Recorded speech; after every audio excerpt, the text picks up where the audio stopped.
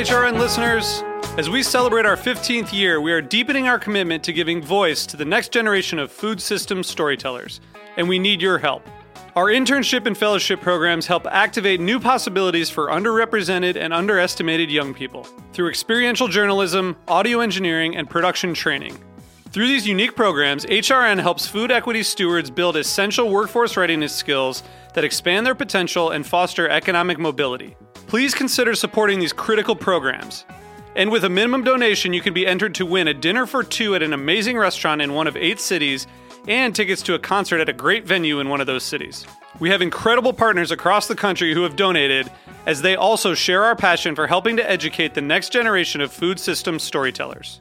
Check out heritageradionetwork.org/15 to donate and enter to win today. That's heritageradionetwork.org/15 to donate and enter to win today. And make sure you donate before March 31st. Thank you. This episode is brought to you by Kermit Lynch Wine Merchant. Learn more at kermitlynch.com. This week on Meat and Three, we celebrate Asian American and Pacific Islander Heritage Month with an episode about memory. I've always read and sort of approached cookbooks for more than the recipes. To me, they are full of narrative content and narrative value. So Malama'aina basically means to take care of the land. For us as Hawaiians, it's taking care of our older sibling. But I do remember definitely feeling self-conscious about it, being the only one who kind of wasn't eating a sandwich and didn't have a bag of goldfish or Lunchables. Listen to Meat and Three wherever you get your podcasts.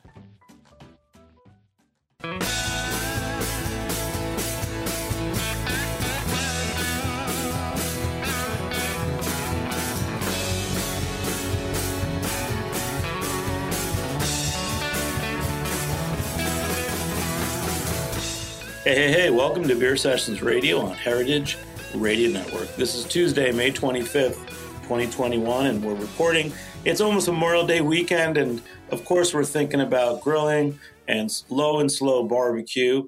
But what should we pair with that? We always think beer and more so cider. So we're going to talk to 2 brewers and 1 cookbook author. So we're going to introduce the guests here. Let's start with Ray. Hey, I'm Ray Sheehan. I'm the creator of Barbecue Buddha, and I'm calling in from New Egypt, New Jersey. That's great. And one of our brewers, Paul. I'm Paul Dlugokinski, Blind Bat Brewery, Centerport, Long Island, New York. Okay, and Todd? Hey there, I'm Todd DiMatteo from Good Word Brewing and Public House in Duluth, Georgia. Thanks for having me. Okay, so this episode started about a month or 2 ago when Paul at Blind Bat Brewery, you posted about your grilled hanger steak with your Hell Smoke Porter. Now, when I think about going out and destination breweries, Blind Bat has always been, for me, for 10 years, you've always making the freshest local beer, and I want to drink it as close to the source as I can. So I'm always interested to think about how now that you have your tap room the last 2 years, how your beer pairings are going. So tell us a little bit about your food program at Blind Bat Brewery out in Long Island. Yeah, we were not allowed to open just a straight-up tap room by the town, but they said we could open a small restaurant, which actually worked out with our original plans. We just weren't going to tackle that right away. But so we do as much organic and local as possible when we're sourcing our foods. And we try to incorporate beer when we can in the cooking of the foods. We're doing that more and more. So what you saw on Instagram was a part of the marinade. I had our Hell Smoke Porter for that hanger steak. We're going to be doing that again. It was a special. We're probably switching over to flank or skirt. But we also do we use our Hefeweizen as part of the marinade for our chicken thighs, for our duck fat fried chicken sandwiches. Sometimes if we're doing our hot dogs, we like the Brooklyn hot dogs because they're really good quality hot dogs. When you're using beer as a marinade, just a quick intro. Sure. Just tell us what's a simple recipe for a beer marinade. for the steak. Oh, the simplest recipe that I've been doing has been for the chicken. It's really just maybe one part of our Hefeweizen to one part of a pickle brine. We get pickles from a place in Glen Cove that we use on our burgers and such, and we end up with a lot of pickle brine. It's a bread and butter pickle. So that's the simplest thing I'm doing for the chicken thighs. For the steak, it's some ketchup, some molasses, some vinegar, some white cane sugar, the usual suspects, spices, cinnamon, cumin, etc., and then a good amount of the Hellsmore porter. And a shout out, if you're on Long Island, you got to get the Hellsmore porter from Blind Bat, and also the Hefeweizen, which last thing I knew, you were making it with some local wheat, weren't you? Well, everything is as much New York State grown ingredients as possible. So on Long Island, there's really not much wheat or barley being grown, but we do get some hops. Everything is otherwise from upstate, the Hudson Valley, Central New York, Western New York. That's great. So great to have you back on the show. Todd, hey, man, how are you? Donnie, good word in Georgia. We had you on a show, and I'm always interested in the food you're serving at your brewery. Well, I'm basically looking for a job as your co-host, so I want to be on your show as much as possible. I'm just kidding, but yeah, food is a big part of what we do. Before we opened Good Word, this brew pub we have, I was in restaurants for the last almost 18 years. So yeah, we have our chef and our sous chef. These guys kill it. I always joke and say the food is almost as good as the beer, but some might argue that it's better. And most of our beer, even though we brew lots of different styles, we kind of focus on English style beers and lagers because they lend themselves so well to pairings. And we actually do beer dinners. COVID kind of put us behind a little bit, and all the rest of the world for that matter. But we would do one basically every 2 or 3 months. And funny enough, we've got our next beer dinner is next Thursday. We're doing that one. We'll have a handful of our beers, and then we'll also have our friends Blackberry Farm from Maryville, Tennessee up here. So we'll have 3 of their beers and 3 of ours, and we'll do a welcome beer and then 5 courses paired up. It's pretty dope. Like I said, we're trying to get back into that rhythm, but yeah, our chefs kind of kill it. And as far as the food goes, it's kind of all across the board. I was actually talking with our chef just before the show, and we've got a scallop dish that I love. It's got these giant seared scallops with pork belly and English peas and this nice cream. And he's like, man, the scallops pricing is going crazy. It's like $30 a pound. What do you think about octopus? And I'm like, I freaking love octopus. And then he was like, well, I was thinking octopus or monkfish. And I'm like, shit, let's put both those on the menu.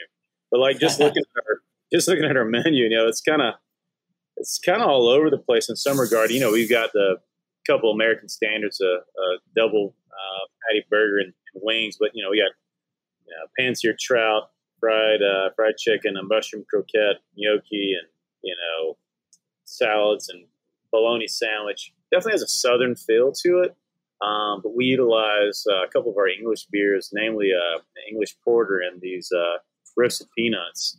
We use a lot of beer and sauces and stuff like that too. But like I said, our fan base and the regulars that come in are very used to beers that are 5%, and they always want to stick around and have a couple and enjoy some stuff to nosh on. So, well, it's spring, man, and that's what it feels like. And what's interesting is, Ray, I know you're working on a new cookbook. We're not going to talk about that too much because it's not out yet. But your first cookbook was about all your award-winning sauces, and there were really great recipes. That seemed more like a barbecue book. But your new book seems like you're going beyond just barbecue. Yeah, the first book, award-winning barbecue sauces and how to use them, basically featured 10 sauces and then 50 ways to use them for grilling and smoking. Whereas this one focuses on Kamado style cooking and the versatility of it. You can pretty much, cook hot and fast, low and slow, smoking, You can roast, you can bake.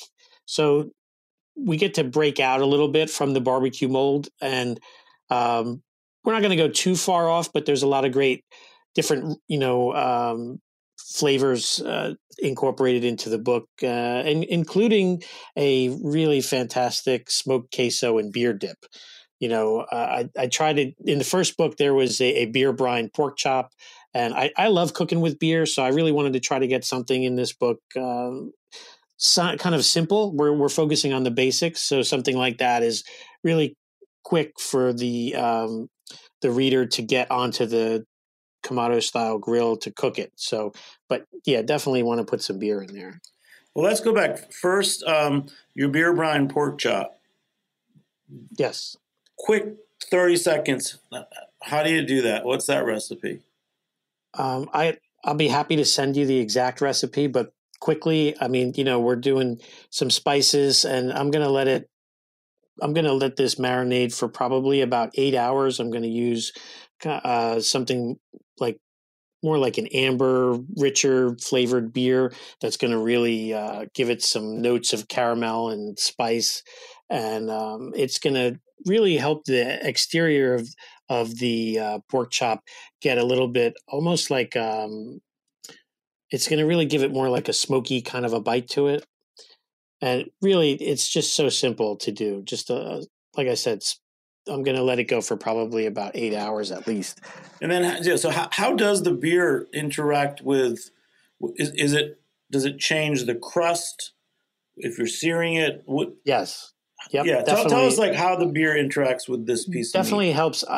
To me, I like to do it at a little bit of a higher heat to get a good sear on it. It really helps the crust get build another layer of smoky kind of flavor to it, and keeping the inside really nice and moist. So if I had like a porter or even a smoked porter like Paul makes at Blind Bat, wow. Yeah, that would really add to it. That smokiness. Since we're talking pork chops, so what's the difference between marinating with a beer based and doing a dry rub? Because I know you also have rubs now too. Your sauce business, Barbecue Buddha. Yes, yeah, we have sauces, rubs. The rubs, when you're doing it with a dry rub, it's kind of some people call it a dry brine. Like when I'm doing a brisket at a competition, I'll dry brine it the night before. Probably for a good 8 or 9 hours. And I just think that it helps to, I don't know how deep it gets into the meat, but it really tenderizes it. And it's not just the flavor, it also helps with the tenderization of it. Yeah. Hey, Todd, are you getting inspired? I don't know about inspired, but absolutely hungry. I know. And I like when you started talking, the reason I was mentioning Ray's first book is that was just like classic, like sauces with a more barbecue dishes. But I've got a chance to look at, I'm not going to say the name of the book yet, but the preview of Ray's new book. And there were seafood dishes and things that stood out, which made me think that, Ray, when your new book comes out, if I had a pub or a brewery, I would definitely use it as a resource for my menu. So, for example, you've got Maryland crab cake. We love crab cakes. So, why is that in your cookbook? Because I know you're working with the Komodo, the ceramic style grill in this book. So that made it into the book for a couple reasons. The first is really to show the versatility of this type of cooker. They are fried on the Kamado grill. They're not just sautéed. The second is because those crab cakes were awarded best crab cakes in Delaware. We did a competition every year in the Delaware. They have Delaware Coast Day in Lewis, Delaware. And as part of it, they have a chowder cook-off and they have a crab cake cook-off. So we went against teams from Delaware, Maryland, and Virginia, and New Jersey, and all over. And we got first place with this crab cake. So I wanted to share that with all the readers, and I like to promote good food. So if people thought enough to vote this first place, then it should be out there and people should be making it. So, is there a seasoning in that crab cake, or is it just about really good crab? There's definitely some great seasonings in there. I even put my hot sauce in there to give it a little kick. But you don't want to. I like to accentuate the proteins that I'm cooking with the seasonings and the sauces, as opposed to having them dominate in flavor. So I really do want you to taste that crab.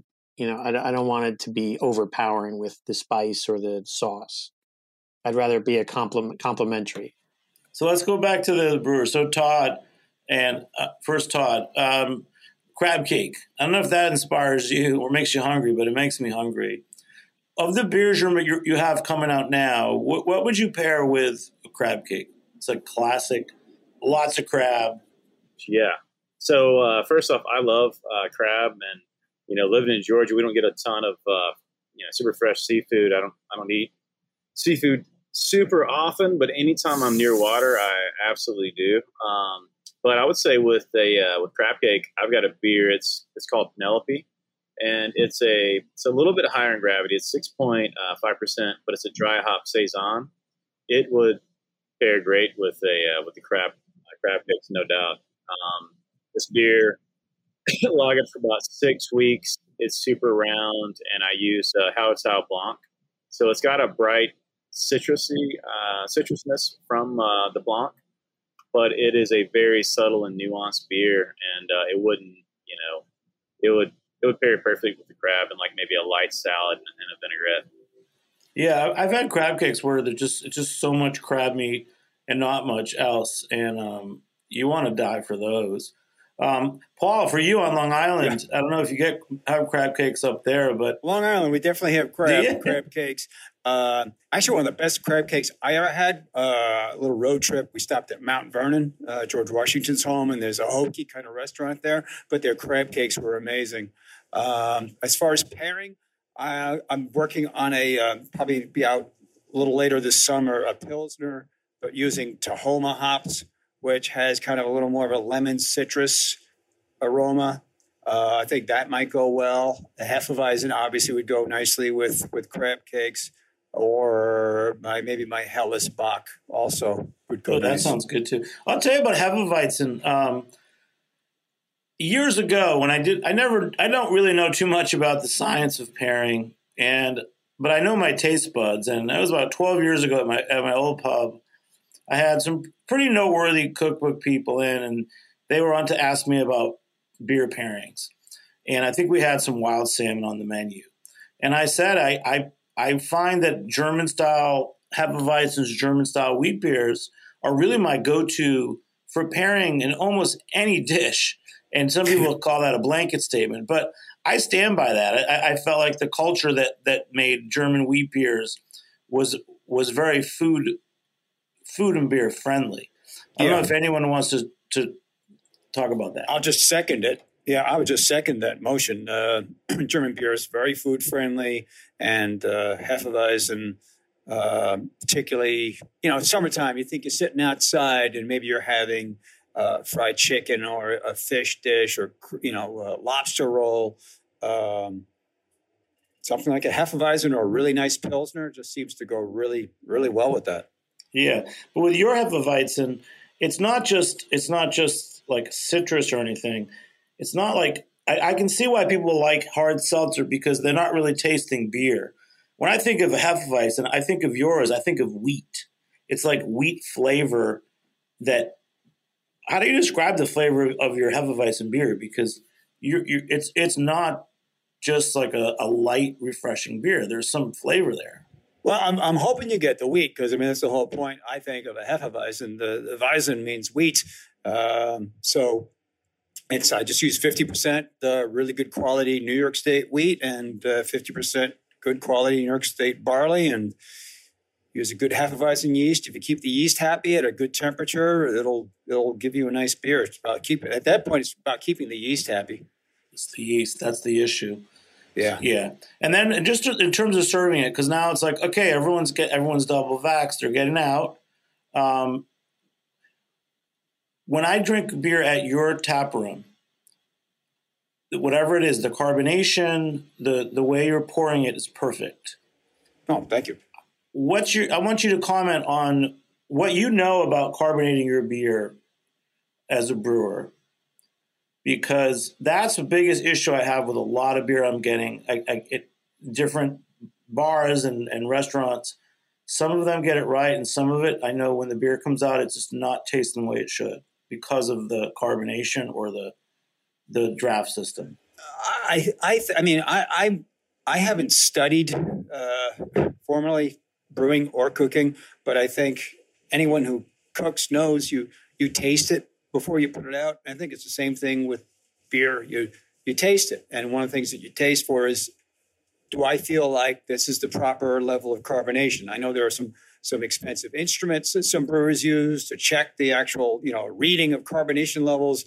I haven't done that, not because I don't believe in it, just because budget didn't allow for such an instrument. I think it's just a matter of tasting, and you keep fiddling with things. You taste it. You're also doing really small batches, but you have an instinct for it. I guess. Yeah. You can't explain it. You just know what you like. Yeah, that's basically it. Yeah. Yeah. Well, it's also why I love going to your place. And then Todd, for you, like these German style, like a weedy Hefeweizen, go back to pairing with the crab cakes. Do you make a Hefeweizen? I have been wanting to do a Hefeweizen for a long time, but what I would do is decoct that style, and I don't have a separate kettle to do that. Unfortunately, I've got a 3-vessel system, and we step mash all of our beers, and it'd probably make a good Hefeweizen, but I've talked myself out of it a couple times. Now, our Saison I mentioned, it's 30% wheat and 15% spelt, so it's got a high protein content for sure. But yeah, to talk a little bit about carbonation, carbonation definitely helps with pairing, and in general, it's something we're trying to pay as much attention to as possible, because we spun our beers. So basically, when they're in fermentation, we put a device on them and bung them up, and so it releases only a small amount of CO2, because CO2 is created during fermentation. So we capture a lot of that. So we have beers that all of our lager beers are naturally carbonated, so it lends itself to a softer carbonation. So by the time we move beer from fermenter to the bright tanks, we check with our Zamennagel, and it's 2.4 to 2.6. So it's right in range of carbonation. But yeah, I mean, that's one thing with us and having a canning line. We've had it for about 6 months. We're still trying to get carb levels really nice, because for beers like Pilsner and Czech style Pilsners and pale lagers in general have a little more carbonation. So you want to make sure that you're getting that mouthfeel. And like I said, as far as pairings go, it just helps to clear your palate a little bit when you have something that's crisp and refreshing. So carbonation is wildly important, of course, and so is especially for something like a wheat beer. A wheat beer, it should be carb much higher than a Pilsner. It'd be closer to 2.9 or 3 volumes of CO2, so it's pretty highly carbonated. That would be hard for us to can on our canner. That's the other problem I would have. I'd have to serve it draft only, most likely. Certain canning lines can't handle that high CO2. There's a lot of breakout during the canning process. So do you think that's what I feel like? A lot of beers that when they go into cans, they kind of have to fit a certain profile. Is that partly the carbonation? Well, yes and no. I mean, you lose a little bit of CO2 that you have in your bright tank when you're actually canning the beer. You'll lose a small amount. And there's a device called a Anton Par C box, which can measure that once it's in a can, so you can see exactly how much you have. But we're a 10-barrel brew pub. We definitely spend a lot of money with all the equipment we have, but this device is like a $25,000 piece of equipment. So it's just, again, back to kind of what Paul was saying. You use your Zamennagel and you use your mouth Zam, as some brewers refer to it, and see if it tastes right. But you can get a beer that seems right, and you get it in the cans and it's a little flabby. And there's nothing more disappointing than that, for sure. Yeah. Hey, let's go to another recipe. I know that Ray was working on. I saw that you have a recipe for New Orleans style barbecue shrimp. Tell us about that dish, because about 20 years ago at one of my old restaurants, I had a New Orleans chef, and it's not barbecue that we think of, but it is one of my favorite dishes from New Orleans. Yeah, that's one of my favorite dishes as well. And there was a little place on the Jersey Shore where the guy was from New Orleans, and he had a place called the Bayou Cafe, and that was the first time that I ever had it. And one day we frequented his restaurant, and I said, "Hey, what's in that barbecue shrimp? Like, we can't get enough of it." It was like, you're sopping it up with the bread, all the juices, and I said, "But it's not like barbecue." He goes, "No, it's all about the sauce. It's like a barbecue and beer butter, and that's basically the gist of the sauce." And one day before he ended up closing it, he gave me, pretty much his recipe, and then I've made a bunch of other different recipes, but it's all about the piquant sauce. It's like, you're going to pour in your spices and your beer, and you're going to reduce it down a little bit, and then you're going to whisk in butter, and you're going to make a little slick sauce, and you're going to have all of your delicious and spicy Cajun spices in there, and it you're going to really flavor up, kind of like shrimp don't have a ton of flavor on their own. But one trick that you can do is to leave the shells on when you cook this dish, and it helps to soak in that barbecue butter and the beer. So when you peel it off, it's kind of messy, but between your fingers and the bread, man, you just can't get enough of this shrimp. And then you definitely want to have good bread and sop up every last. It's totally butter. Yeah, it's like shrimp cooked in butter with this whatever the sauce is. And when you make the sauce, because you've got barbecue Buddha, I love your barbecue sauces. I haven't tried the hot sauce yet. Do you usually put some of your sauces in when you're cooking, or in these recipes, are you just building up from the raw ingredients? It depends. If I'm cooking for friends and family, or that kind of thing, yeah, of course. I mean, I'm constantly putting in my products, and this hot sauce you got to try. It is. We call it mantra because our daily mantra is to infuse flavor into your everyday life. So it's not like super hot. It's not going to ruin your day. It's a cayenne red pepper sauce. It's robust notes of garlic and spice. It's to complement your foods.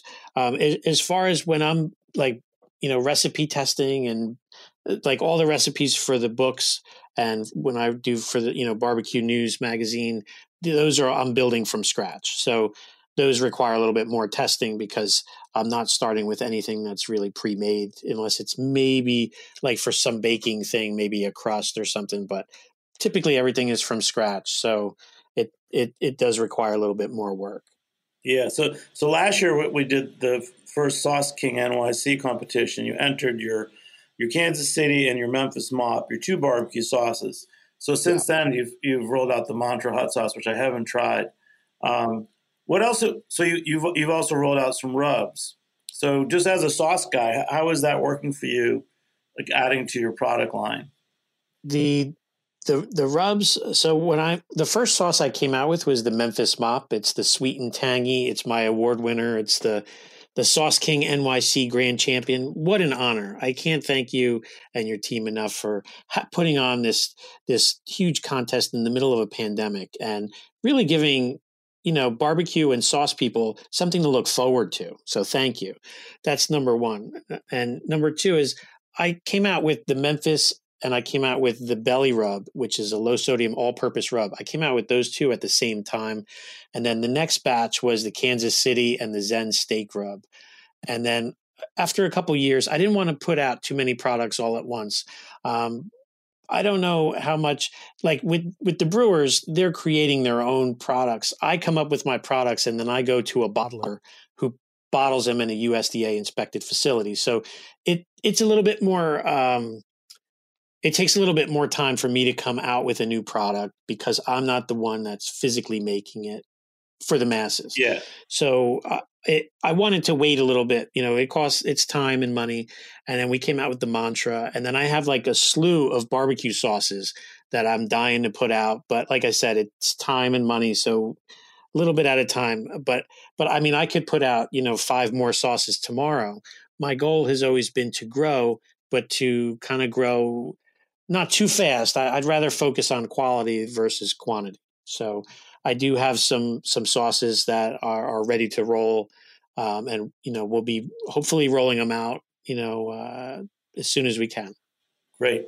Hey, before we take a short break, I'm going to read off our beer haiku of the week by Awkward Haiku. And as an intro, I think that my mistype to him was this show was going to be about grilling beer.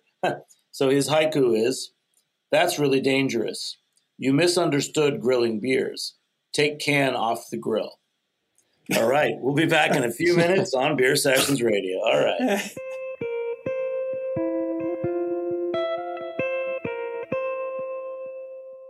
This episode is brought to you by Kermit Lynch Wine Merchant, an importer, retailer, and wholesaler of fine wine from France and Italy, headquartered in Berkeley, California. In 1972, Kermit Lynch opened a retail shop in Berkeley, California, with a $5,000 loan and a bit of gumption. He started with just 35 cases of wine stacked on the floor. Kermit grew his business from a retailer into a wholesaler and a national importer of wines from France and Italy. These wines are produced by small family growers who are committed to the old world traditions and culture. It is Kermit's belief that great wine is made in the vineyard, not the cellar.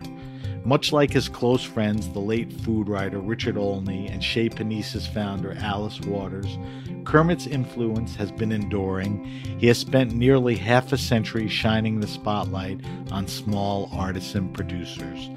Learn more at KermitLynch.com, KermitLynch.com. Hey, welcome back to Beer Sessions Radio on Heritage Radio Network. Become a member and support us at heritageradionetwork.org. So we're talking about grilling beer or beer and barbecue or just flavors and pairing. We've got a great crew here, Ray Sheehan, Paul D., and Todd DiMatteo. So Todd, back to you. So at your Good Word Brewing in Duluth, Georgia, like you're also doing a full food program. We were just talking about sauces. Do you have a place for sauces on the menu, or do you have like a range of sauces, or you just have like one hot sauce and ketchup? We actually have a little sauce menu. That's what I was hoping. You just impressed me. Yeah, we do. So we do hand cut fries, and we've got, let me see, 1, 2, 3, 4, 5, 6. Looks like we have about 12 sauces just for fries. So very involved as far as that goes. But I don't think any of these sauces, actually, I know. No, the mustard has beer in it, but nothing else has mustard or beer as part of it besides that one. Do you have some like Belgian style like mayo sauces for frites? Oh yeah. Run us through what are some of the sauces you have? Okay, so we've got a burger sauce, a chili oil, of course your buffalo sauce. We have a sesame gochujang, which is as Korean inspired. Of course, your buttermilk ranch. We are in the South. We've got a remoulade. We've got, of course, our own barbecue sauce, Calabrian mayonnaise, and then a country mustard, black garlic aioli, and then a honey mustard. So yeah, quite the saucier at Good Word. So when we're talking about just preparing with food, like what? Let's pick one item off your menu that would go with either the remoulade or another sauce. It might be. Is it already served? Is the sauce served with the dish on the menu, or you have your choice of sauces? Those are more or less like you get fries and they're served with a choice of those sauces. But I'll tell you what my favorite thing is on the menu.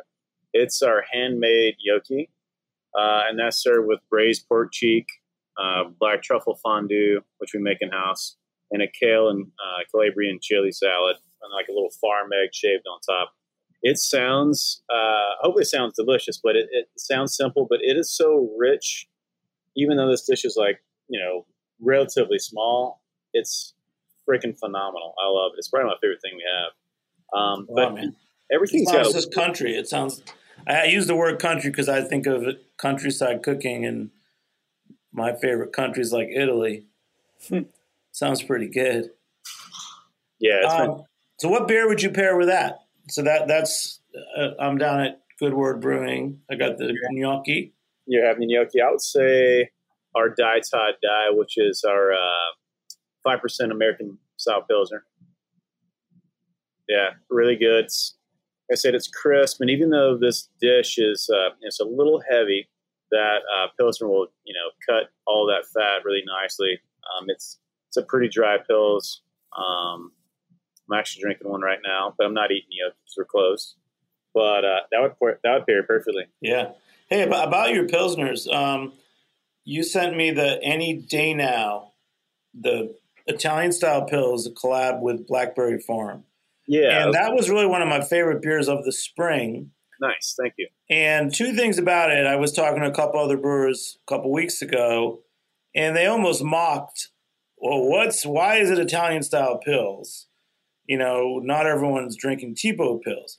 So what is it about Italian style pills? I think they also said that it's becoming more popular in California.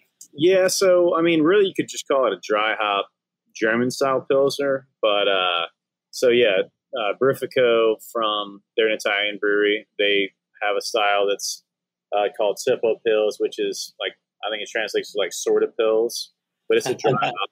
It's a dry hop pilsner style beer. So yeah, I mean, there's two schools of thought on that. Like, yeah, it's just dry hop German style pills. So yeah, I don't know if they don't agree with it or mock it. I don't care. but in my opinion, my last name is Di Matteo. So Italian heritage. The malt is Environment Ericlea, grown on the coast of Italy. So that's Italian, and why not? So yeah, and what Hallertau hops is that what you use? So the hops come from Sites Farms, which is located in Hallertau. So they are definitely not Italian hops, but like I said, the malt is grown right on the coast of Italy. So the cool thing about that malt, like I said, it's brought in by Environment, but it's called Ericlea. It's got this really cool like minerality to it, and actually the hue of the beer, the color is like it's slightly green tint. It's super unique. This is the only I use Environment exclusively in our pale lagers, but I only use Ericlea in that beer. But it's definitely one of my favorites too. Did I send you some of that Heater Allen collab we just did? It's called. No, I'd love to try it, man. Yeah, it's another. So I call it, that one's a dry hop pilsner too. We just call it a dry hop pilsner, but that one's dry hop with another Sites Hallertau hop called Saphir. That one's got a little more herbal character, but it's probably one of my favorite. They're very different, the two beers, even though they're similar in a lot of ways. The Heater Allen is Bohemian malt from Environment. It's a little more pale, but super crisp. But yeah, I'll send you some of that too, Jimmy. Oh, that's great, man. Hey, and I'm going to go back to Ray. Ray, just a general concept. I know with this, you're working with the ceramic cookers, and you mentioned that there's a difference between. We kind of get confused. Everyone's talking about it's barbecue is not grilling, and we've had everyone focusing on low and slow and what you do with an offset smoker. But we know there's a lot more to cooking than just that. So I like you're talking about grilling with getting like a char versus low and slow. And give us an overview of how that affects flavor. Well, if you're grilling, you're typically cooking usually smaller cuts of meat at a hotter temperature and a faster, amount of time. So you're going to build that little bit of crust very quickly at a high heat. It's going to sear it onto the meat. If you're doing the smoking, you're cooking low and slow. So a bigger cut of meat, a lower temperature for a longer period of time. When you do it for a longer period of time like that, particularly with your dry rub, you're going to be able to have that dry rub almost, the sugars in it will caramelize onto the meat, and you'll be able to build layers of flavor between your dry rub and any glaze that you start to put on towards the end of cooking. Um, you know, in Memphis, ribs are, if they do mop them, they're mopping them throughout, building those layers of flavor. So my point is you're doing it at a lower temperature, and it's going to really help you build that bark, that crust that we all crave, And you feel like that was, this weekend's coming, Memorial Day weekend. I know you're coming up. We're doing an event, Five Borough Picnic at cookoutnyc.com in New York. And I'm really thrilled that you're coming up to showcase your Sauce King award-winning sauces. But there's going to be a mix there. There's ribs. Let's talk about ribs, because there'll be many of the chefs will have cooked ribs, and whether they're cooking them on site slow or they're cooking them at their restaurant slow and bringing them in. So they're all doing slow cooked ribs. It's no one's doing it. Right. Like I've done Italian recipes where I've braised it in a pan with white wine and sage, and that's not what people think about ribs. But how would you do? What's a good rib recipe that you have from any of your books? I mean, there's so many different rubs out there, so if you pick your favorite rub, I like to season them about an hour before I put them on the cooker, just so the rub has time to like set up and almost start to melt into the meat. But they're so thin, there's not so much meat. Like I wouldn't season them the night before, like a brisket or a pork butt. I would give them an hour and a half before they go on the smoker. And really, they're going to get in 2 hours. They're really going to pick up in about 2.5 hours as much smoke as they're going to get. There is such a thing as over smoking. You don't want to, you don't want the person to bite into it and all they taste is this acrid smoke. So probably, you want to use the smoke like salt and pepper, like as another seasoning. So about 2 hours on the smoke. For me, I like to wrap them, and in my wrap, I'll put my Mantra hot sauce. You can put your favorite hot sauce, honey, brown sugar, some more rub, a little apple juice, wrap them, put them back on the cooker for another hour to an hour and a half. And then after that time, I check the temperature and the basically the bendability of it. I'm looking to see that they're a little bit pliable. I'll take them out of the wrap and then put them back on the smoker. And then I'm going to start to glaze them for the last half hour. And, because you don't want the barbecue sauce to burn up on the smoker, but it's going to really help it set the glaze for the last half hour. I'm looking for a bite with a little bit of a tug. I don't want it to be falling off the bone. If you're like falling off the bone and you're not in your own backyard, they're overcooked. When you're at home, that's one thing. But I feel like when you're feeding people or it's a competition, the judges typically like to have a little bit of a tug.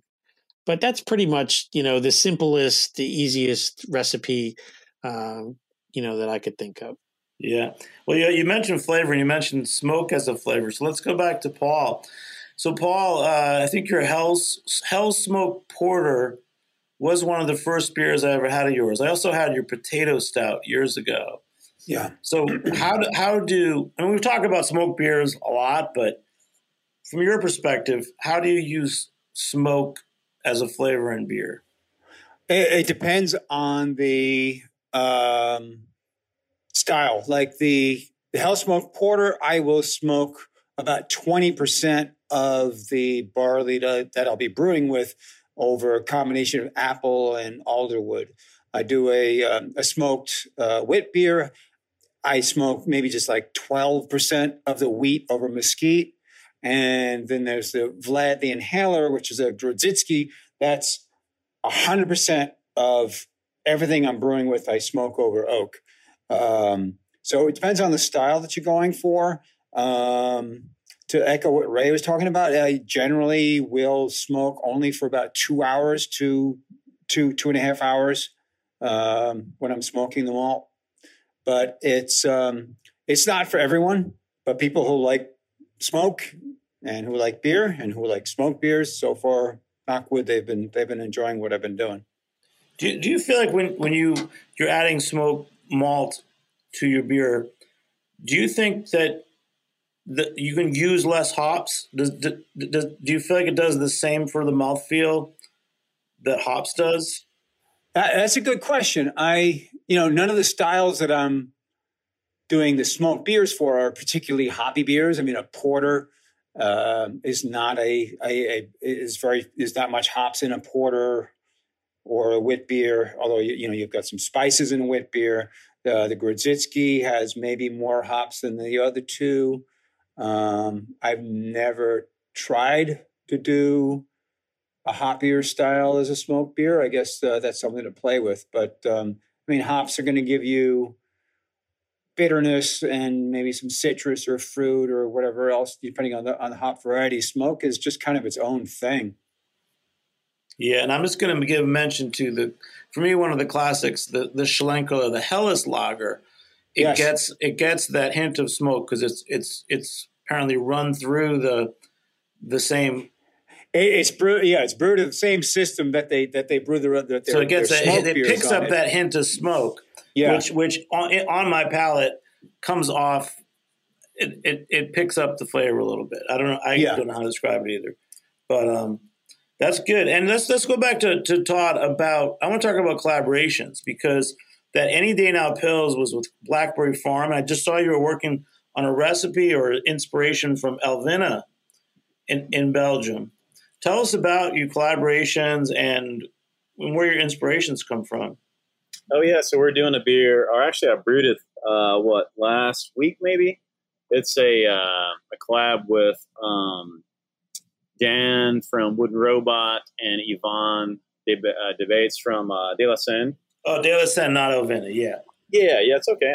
But, we're all big fans of English beer, so we made a simple English bitter, and we're going to do a light dry hop on it with some Brambling Cross. But, I'm a big English beer fan, and I can't remember if I sent you our English porter. Yeah, so we've got three or four core English beers. And I say four because I'm pretty sure that this De La Seine collab is going to be pretty outstanding. But we've got a beer called Analog Life, which is a 3.4% dark, mild, super traditional. You guys talking bitterness. That one's pretty low. That one's about 16 BUs. Then we've got another one called Digital Comforts. That one's 3.8%, and it's a best bitter. So it'd have a nice malty, like toffee flavor, and not super sweet for sure. And it has a nice little bitterness charge. It's about 25 IBUs. And then the Quantum Immortality, which is the 4% English mild we were talking about. So it's a really rich beer up front, but it finishes pretty, it finishes dry for an English beer, but not crazy dry. And then, like I said, the De La Seine beer, we haven't quite named yet, but we're working on a label. And that one's going to be around 4 to 4.2%. But anyway, you're talking about collabs. I mean, so obviously doing collabs with people that can come in and make a beer is the way you want to do it. Typically, especially through COVID, we've done lots of virtual collabs, but, for the most part, brewers have, talked via Zoom or via email or text or whatever and sorted out the recipe. So the quote unquote hard part is done, even though the brew day is, 6 to 8 hours or whatever it's going to be, depending on style. But, that's kind of where you're like, all right, do I want to brew the beer before the brewery gets here? Do I want to brew it the day of? I kind of just, if I'm going to a collab, I let them kind of, host me however they want. And if they're coming here, I always ask, do you want to be part of the brew day? Would you rather me knock it out before or after you guys come to town and let's just hang out and have fun? So it's really that camaraderie kind of spirit that goes on. And we definitely hope that Yvonne can make it out, later this year if we rebrew this beer. Dan and I even talked about going over to Belgium and visiting him. But yeah, we do a lot of collabs. Before the pandemic and even a little during, I traveled lightly, as safe as I possibly could. But I mean, even though I've got 3 kids at the house, my wife is pretty patient. I just, I load up the truck with some beer and try to do an event when I go to a new state and town, and try to make friends along the way. You can do a lot of things, but making beer is definitely fun job, and it's a good way to create like fellowship with other like-minded folks. So. No, you're doing a great job, Todd. Thank you. And then Ray, for you, you've also done barbecue competitions. Does that feel like a collaboration when you're doing a barbecue competition? I don't know. I'm thinking about a Memphis Mop collaboration now. I don't know.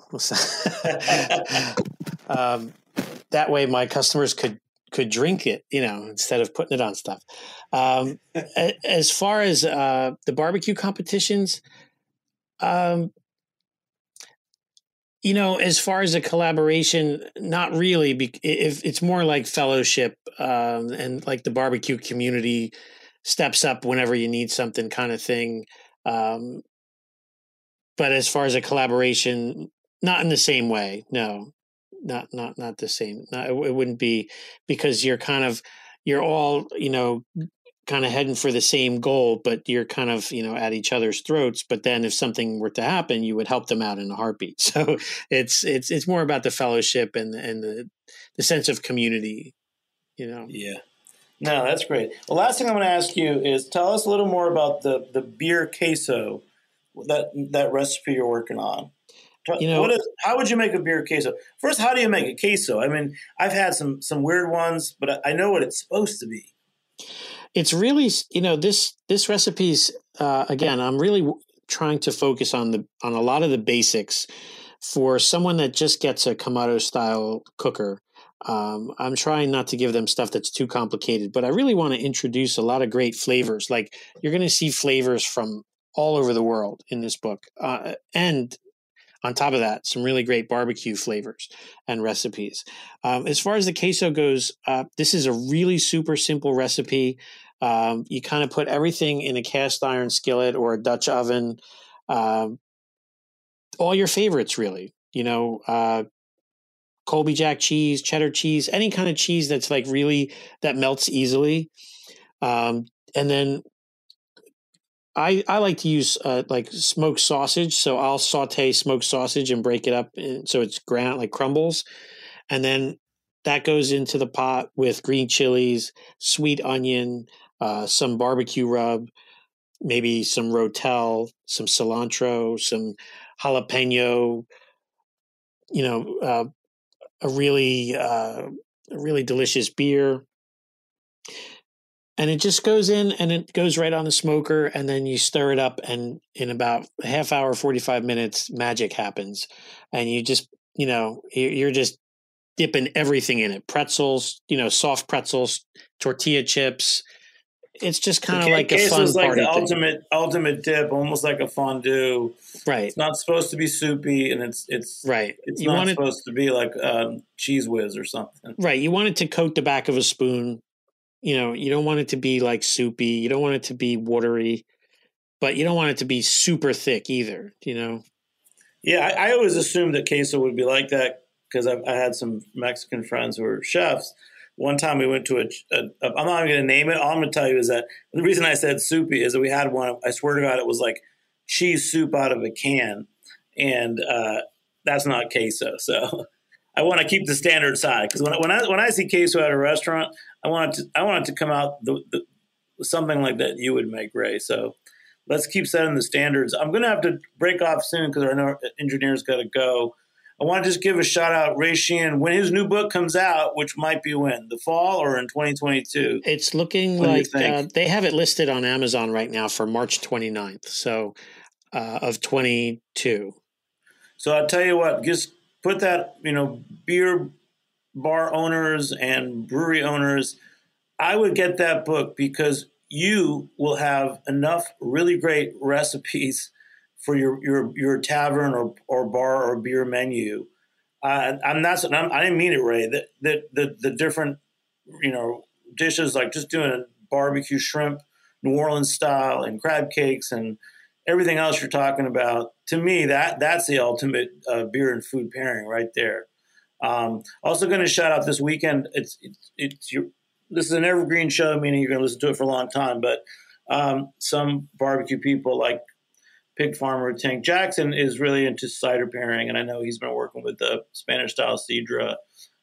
That's also exciting too. So food pairing is just you're just touching the surface, right, Todd? We're just touching the surface. But like anything, you got to eat a lot and drink a lot. That's good. So, and I want to thank everybody. Ray, good luck with the book. Looking forward to seeing you at our event. Thank you.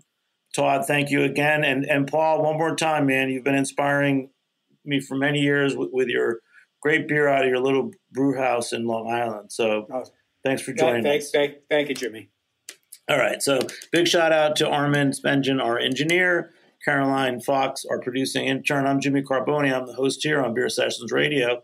We'll catch you next time. All right, guys. Thank you. Woo! Beer Sessions Radio is powered by Simplecast. Thanks for listening to Heritage Radio Network, food radio supported by you. For our freshest content, subscribe to our newsletter.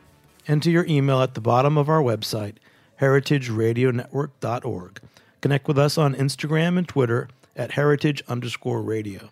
You can also find us at facebook.com/Heritage Radio Network. Heritage Radio Network is a nonprofit organization driving conversations to make the world a better, fairer, more delicious place. And we couldn't do it without support from listeners like you. Want to be part of the food world's most innovative community? Subscribe to the shows you like. Tell your friends, and please join the HRN family by becoming a member. Just click on the beating heart at the top right of our homepage.